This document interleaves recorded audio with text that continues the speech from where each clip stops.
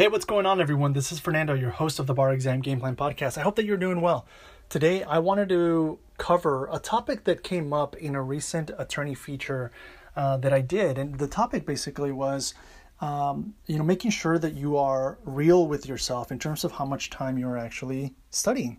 And this is important. I'll tell you why. I really appreciated that tip because if you put in a certain amount of effort and you get a certain result, it is important for you to know, okay, what effort yielded that result? And if you don't know what was the effort that you actually, put into it, it's going to be difficult to know how to adjust in case you need to. So just speaking from my own experience, right? I know the effort that I put into it the first time, it doesn't compare to the kind of effort that I put in the second time. And so from your end, I highly recommend that when you are studying, that you keep some sort of just general track of how many hours you are putting into it. If you pass the first time, then you never need to look at that again. But in case you don't, you can look back and see, okay, what was the exact effort that I put and how was it that, I engaged in my studying through that effort? How do I need to then adjust that? And I feel that's important. That's an important piece that I haven't necessarily touched upon in a nuanced way, right? And there's you don't have to get really detailed about it. You don't need to start doing billable hours around it. But no, okay, you know what?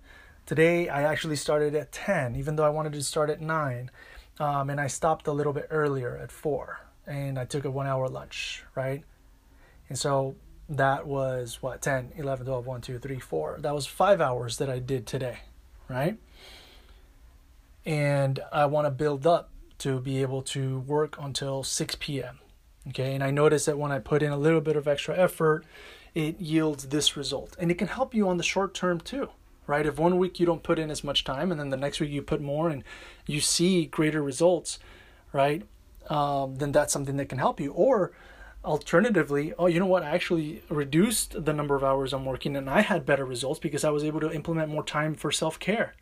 And I was able to implement more time to really nourish myself so that I can excel in every study session that I did. It works both ways.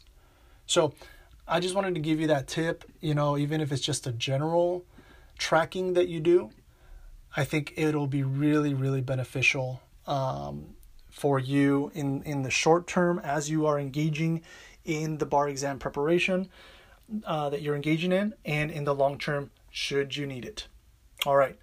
As always, take care. Wishing you great success and good luck. Catch you at the next episode. Bye.